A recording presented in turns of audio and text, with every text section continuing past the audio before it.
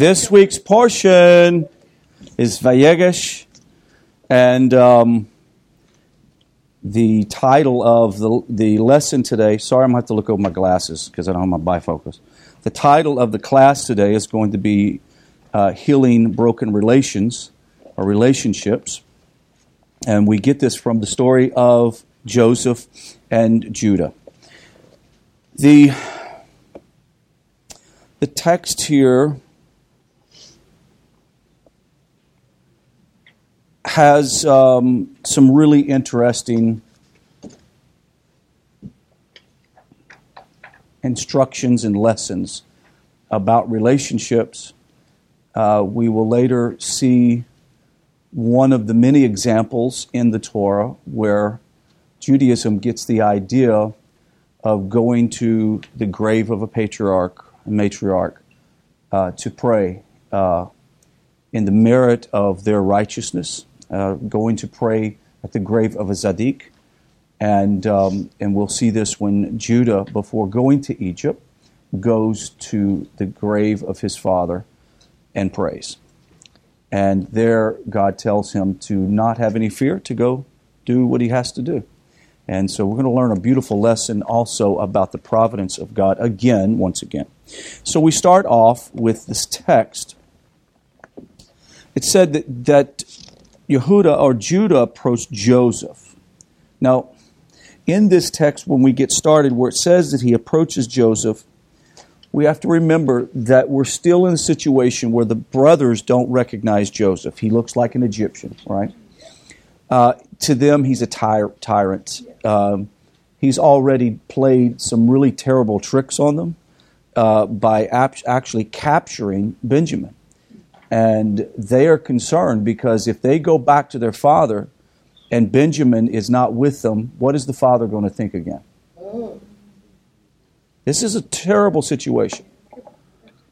But what we're going to learn in this story is how broken relationships can be mended. There's a method to this madness, and it's a beautiful way to understand this. And so as we read along, we'll sort of take some mental notes, and we'll sort of teach the musar, the ethics behind it. But he says that Judah approached Israel and said, "Please, my master, your servant now wants to say something that my master will do or will listen to. So please, don't get angry at your servant, for you are as important as Pharaoh himself." From the very first instance, he expressed, "My master interrogated his servants, accusing, saying, 'You have a father or a brother.'" He's already sort of going into sort of the play-by-play as how things have unfolded. I'm reading you the text from the Chumash that has the expanded commentary, so so it's a little bit easier to understand. "Nevertheless, we held nothing back from you. We said to my master, 'We have an elderly father who is a baby born to him in old age. His brother is dead. So he is the only child of the mother, and his father loves him. You said to your servants, bring him to me, and I can see so I can see him myself. He said to my master, the boy cannot leave his father, for he leaves his father. We are concerned that he will die en route, for his mother died while traveling. You said to your servants, if your youngest brother doesn't come down with you, you will never see my face again. Then, when he went up to your servants, my father, and he went to and told him the words of my master, our father said, go back and buy us a bit of food. We said, we cannot go down like this. So he continues on explaining the play-by-play and how Benjamin comes to get to this situation. He is appealing at the highest level, concerned that Joseph, at the time, this Pharaoh's representative, is not going to release Benjamin and is going to further continue some level of persecution toward he and his brothers. Picks it up and he says, verse 32, he says, now I'm speaking here in particular because I, your servant, assumed responsibility for the boy," talking about Benjamin, "when we took him from my father, saying, if I don't bring him back to you, I will have sinned against my father forever. So now please let your servant stay as a slave to my master instead of the boy, and let the boy go back with his brothers. For how could I go back to my father if the boy is not with me? I can't bear it to see the misery that my father will suffer." So what's happening here is Joseph tested this relationship right off the bat. How was Joseph going to know his brothers had changed? Except that it be tested. So one of the first things that we're going to learn on restoring relationships, the first thing is time heals everything. Right? There's nothing like good time apart that helps a whole lot. So the first thing that we have to remember in the lesson with Joseph and his brothers, their damaged relationship, he could have at any time, especially being the viceroy of Egypt, traveled to go see his father. He could have. Nothing stopping him. As a matter of fact, he had more power and ability to do that then than he could have ever had. But he chose not to do it. He waited for his brothers to come to him. In a relationship being mended, both parties have to recognize they participated at some level in the relationship being destroyed, right? With that being said, Joseph waited on his brothers to come to him, or waited on Hashem to bring the opportunity for them to come together. So one of the things that we learn about mending relationships, and what we've learned here, is that Joseph waited for the timing. He understood something grander than most people in the world will understand. And that is, later on when his brothers began to lament that they had done what they had done, he said, "You didn't put me here. Hashem put me here." You understanding the whole concept is that in relationships, people are the servant of Hashem. Everyone's a servant of Hashem, correct? Even your worst enemy is the servant of Hashem. If we know Satan is the servant of Hashem, you can know your next door neighbor is. And why do we say that? Because most relationships become more damaged when we have expectations of another person. When you have expectations of other people, you destroy relationships. It's so easy to do. Sure, Joseph could have probably handled the whole dream thing sequence better. But the point is he's in Egypt because Hashem directed him to be there. So therefore, it takes the pressure off of this whole sort of mending process, because no one's pointing fingers and blaming. Well, it takes sometimes our failings and our lacks or our wrongs to even have these situations come about. Right. But God uses all that and right. He does His work to it. Right. So what did Joseph do to get to this situation where he could find out the real mettle of his brothers? He tested the relationship. He gave them what they wanted, but he also wanted to find out, were they the same young men that they were when they threw him in the pit 20 some odd years ago? That's what he wanted to find out. And what he quickly found out was there was a different attitude. These men looked out for their father. They, at the same time, remember when they found the cup, which actually was Joseph's special cup, but in Egyptian mythology, these guys understood that it was like a divining cup, right? And so they were scared to death because they realized they directly related the cup to Joseph being thrown in the well and being sold. And they said, "See, we're being punished for this." They immediately recognized it. So with that being said, what Joseph was doing is testing to see if the relationship was worth him exposing himself to him. Right? So what happens in the next chapter? It said that during this time, Joseph sees Yehuda's great concern for his little baby brother. And Joseph can't bear it anymore. It says Joseph couldn't bear the thought that all the Egyptians standing by him would see his brother's shame when he revealed himself to him. So he called out, he says, "Take everyone out away from me." Thus no one stood with Joseph when he revealed himself to his brothers. He wept so loud that the Egyptians heard him crying and weeping.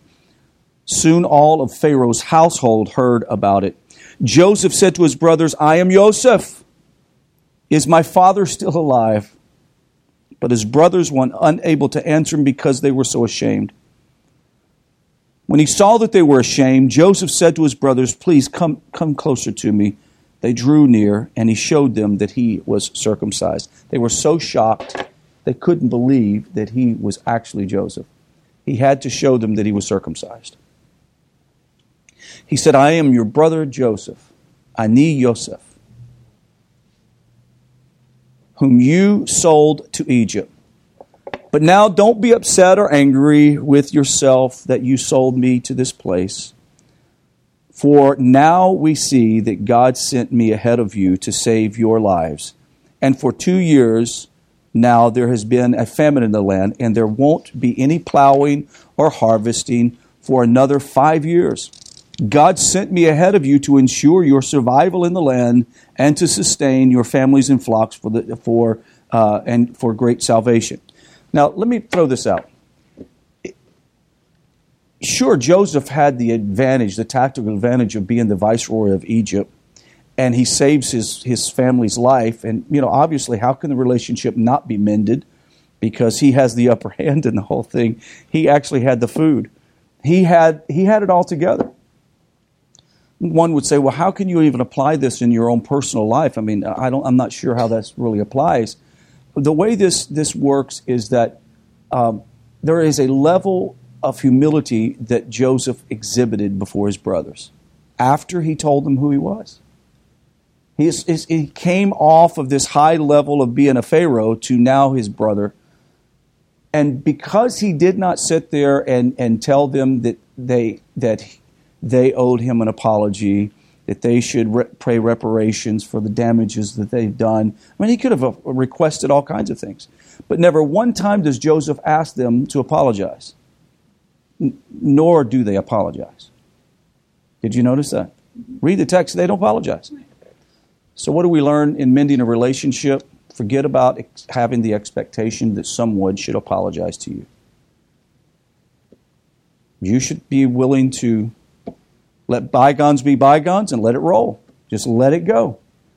The reason why relationships often are not able to mend is because both sides have expectations. Well, as soon as they do this, I'll do that. But nothing ever gets done because the person doesn't do that or the other person doesn't do this, right? So they become like a loggerhead. Everything sort of gets built up, nothing moves.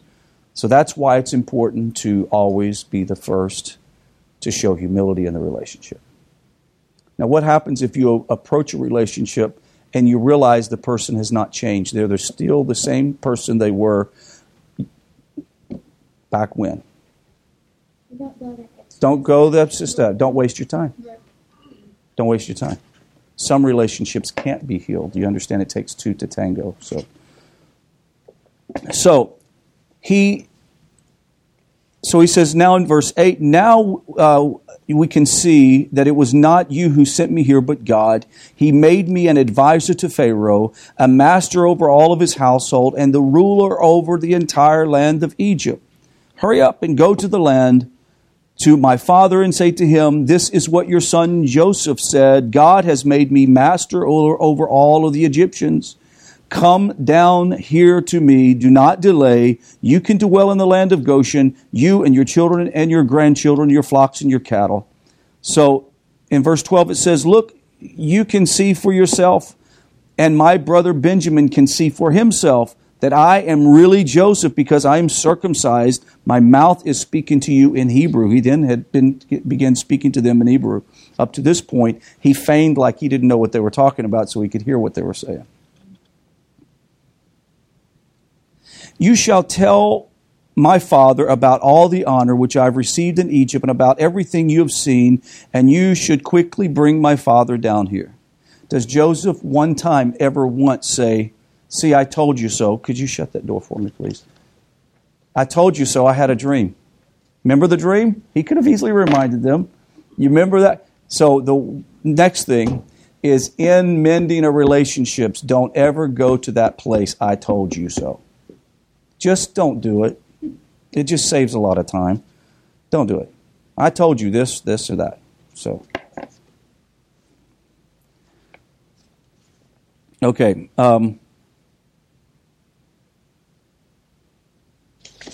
Let's skip over a little bit. He gives them obviously provisions for the journey back to Canaan. I'm trying to get to where they meet Israel.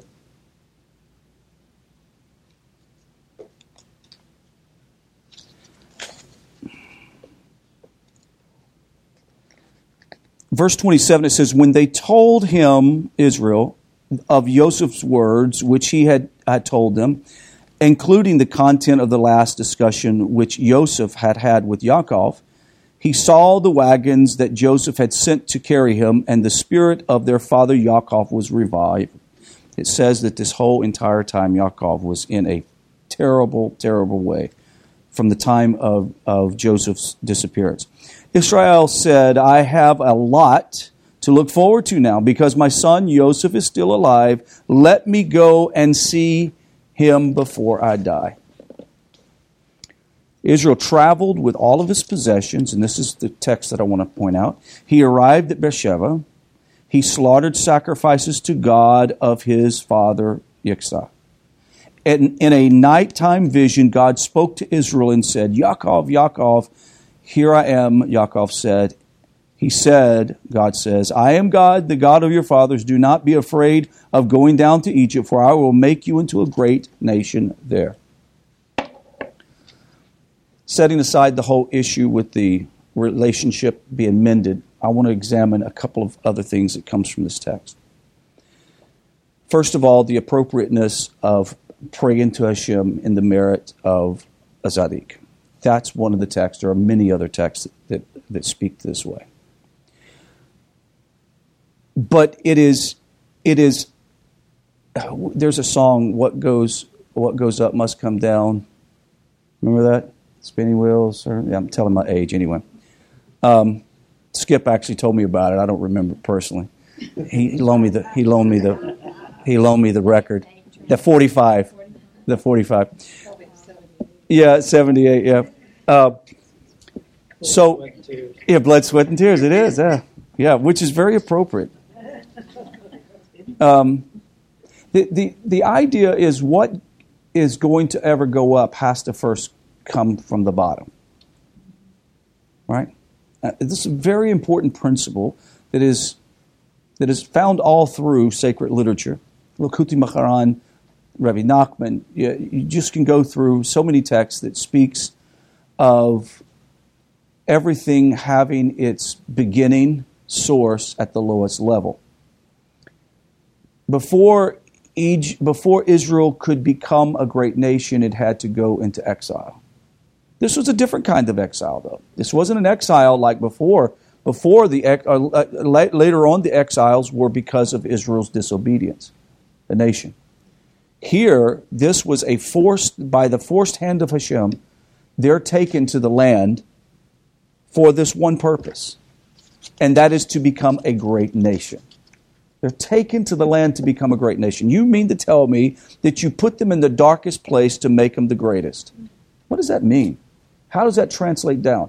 It's not. It's not a mistake at all. It's very purposeful that it was decided to use the Haftorah portion that talks of the two sticks, the Ezekiel's prophecy, where God says, take two sticks and inscribe on one Joseph and the other one Ephraim and Judah. And then he says, put them together and you prophesy.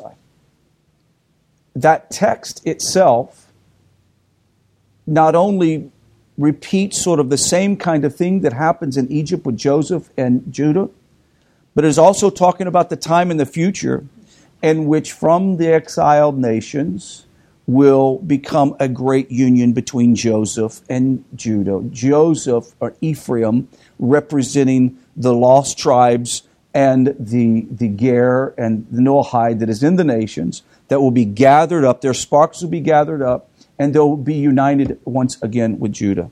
I think that we're living in this age right now as we see it. Many people who have taken upon the yoke of Torah for years up to this point would approach Orthodox Judaism, and Orthodox Judaism would say, you're a ger, or goy, actually. Wouldn't even bother saying a ger or a nohide. You're a goy. Go be a good goy and disappear. Right? Just go be a good goy. You don't have to do anything. You don't have to be a Jew. You shouldn't do Jewish things. You shouldn't study Torah. You shouldn't do anything at all. Just go be a good goy. And in some aspects, the only reason why Joseph, what do you call it, the brothers came to Joseph is they had no other choice. They had no other choice but to go to him. And so I don't know what's going to happen in the end of age that will cause the lost tribes, those who are in exile. What impetus will there be to draw the two together and to rectify? But very clearly, what we learn from the text is they do not recognize Joseph. And I think that we are just finally getting to the place. I think that this is prophetically where we're at right now, is we see the brothers there. We are starting to have communion, like community with them. And for the longest time, they couldn't see the B'nai Noach possibly, even remotely, being lost tribe members, possibly. People with Jewish DNA who've been away from their Judaism for 10 generations, 15 generations. They're finding this information out. And so how do we now look at that? I think that what's happening is there's this revealing that's taking place. And I think the revealing that's taking place is when Judah, normative Judaism, comes in contact with people from the nations who have taken on the yoke of Torah, and they truly see the circumcised nature of their heart and their soul, their genuine love for Hashem. I had a conversation with a rabbi the other day who sits on a base in Jerusalem. Very sweet man. Hopefully we'll hear from him soon. But I was explaining to him the complexity of this issue with the people of the nations coming. It's very complex. It's supposed to be that way. Light doesn't shine unless it's pitch dark. Right? Redemption cannot be sweet if exile has not been difficult. Right? How much more beautiful is the reunification and the healing of neshamas and souls when brothers will look at each other and recognize each other for the first time. Even though the people of nations look like goy, you follow me through? Deep down inside, they have a Jewish neshama. And that's their desires, to reconnect to their family, reconnect to their brethren. That is going to take place in the future. That is what Mashiach will eventually do. But we are already living the rippling effect of redemption right now as we speak. Every one of us, when I came in here the other night and we had our Hanukkah celebration and we were all eating and drinking and having a good time, I'm looking around this room and I realize the beauty of this community. What a beautiful community. You guys love Hashem. I was explaining to this rabbi his perplexing attitude toward the people of the nations. And he says, I just don't understand, if they're not going to convert, why do they care? You see, if they're not going to convert to Judaism, well, what's the point? Why do they even care? Why do they waste their time studying? And he didn't understand. And I said, look, you have to understand this. The people that are in this community and the people that watch us on the internet are not doing it because they want to wear a kippot or wear tzitzit. They're not doing it because they want people to think they're Jewish. They love Hashem and they love His Torah. And if they got not a single reward out of it, they would still want to study Torah and connect to Hashem through the study of Torah and through mitzvah. He's like, okay, but I just don't, why don't they convert? And I said, because it's not for them to do. And he goes, I know that. That's obviously so. But it puzzles me as to why they'd want to waste their time. Because it seems to him like, why do all that if you don't have to? It's not a waste of time. It's not a waste of time because what, as I said, and you're right. I said, look, this is the sickness of our world that we live in. It's because in this world we don't have Torah. We don't have Torah in the world. And what is the purpose of Torah but to bring light to the world? That's why this whole idea of Hanukkah and this just goes so beautiful together, because we think that darkness is an an object or entity in and of itself, and it's not. Darkness is the absence of what? Light. That's it. Right. And before the temple was destroyed, in a spiritual sense, it was the light to the world. It was the light to the world. And as horrible and disconnected and troubling that 2,000 years of exile for the Jewish people has really been, we have to realize that now there has been a master plan. And as much as we lament the Romans destroying the temple, as much as we lament the battle, the Greeks with the Maccabean era, we look back and we realize that Hashem's light to the world was diminished from its source in the holy city. But what happened is the many billions of sparks went out through the nations. Some assimilated. Some became Goy, people of the nations. And now at the end of the age, and I love Rabbi Sutton, I think, says this. You can help me if he's not the one. He said the ingathering of the sparks in the nations, you guys, is Hashem's thermonuclear weapon against darkness. Right? You get it. So he brings these souls down in the end of days. You're born 30, 40, 50 years ago, 60, whatever, 20. What you laughing at? No. That spark was put there and it was hidden. It's been hidden in generations of dysfunction, generations of alcoholism, drug abuse, sex abuse, you just name it. It's been hidden, a little spark. Then one day, you came across the sacred writings of Torah. And that spark ignited. And darkness is not knowing what to do.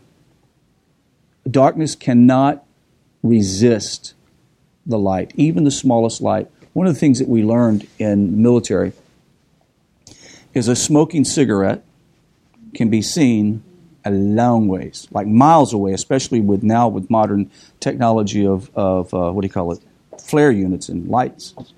It's amazing. They can see for miles.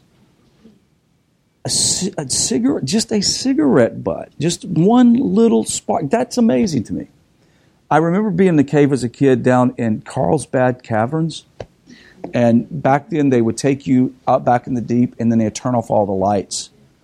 And the darkness was so heavy, it was like you felt like you were breathing it. It was like the strangest thing. And back then, the guy took a match and lit the match. And it's like, the whole cave lights up. It is just amazing, amazing thing. So why this text? Why Yaakov? Why Egypt? Because Egypt, exile for Joseph, meant the salvation of his people. You understand? The exile of the Jewish people in the last 2,000 years is going to be the salvation of the world. You see? The world will be redeemed because Joseph has been in exile. You following? Ephraim has been in exile. The 10 northern tribes have been in exile.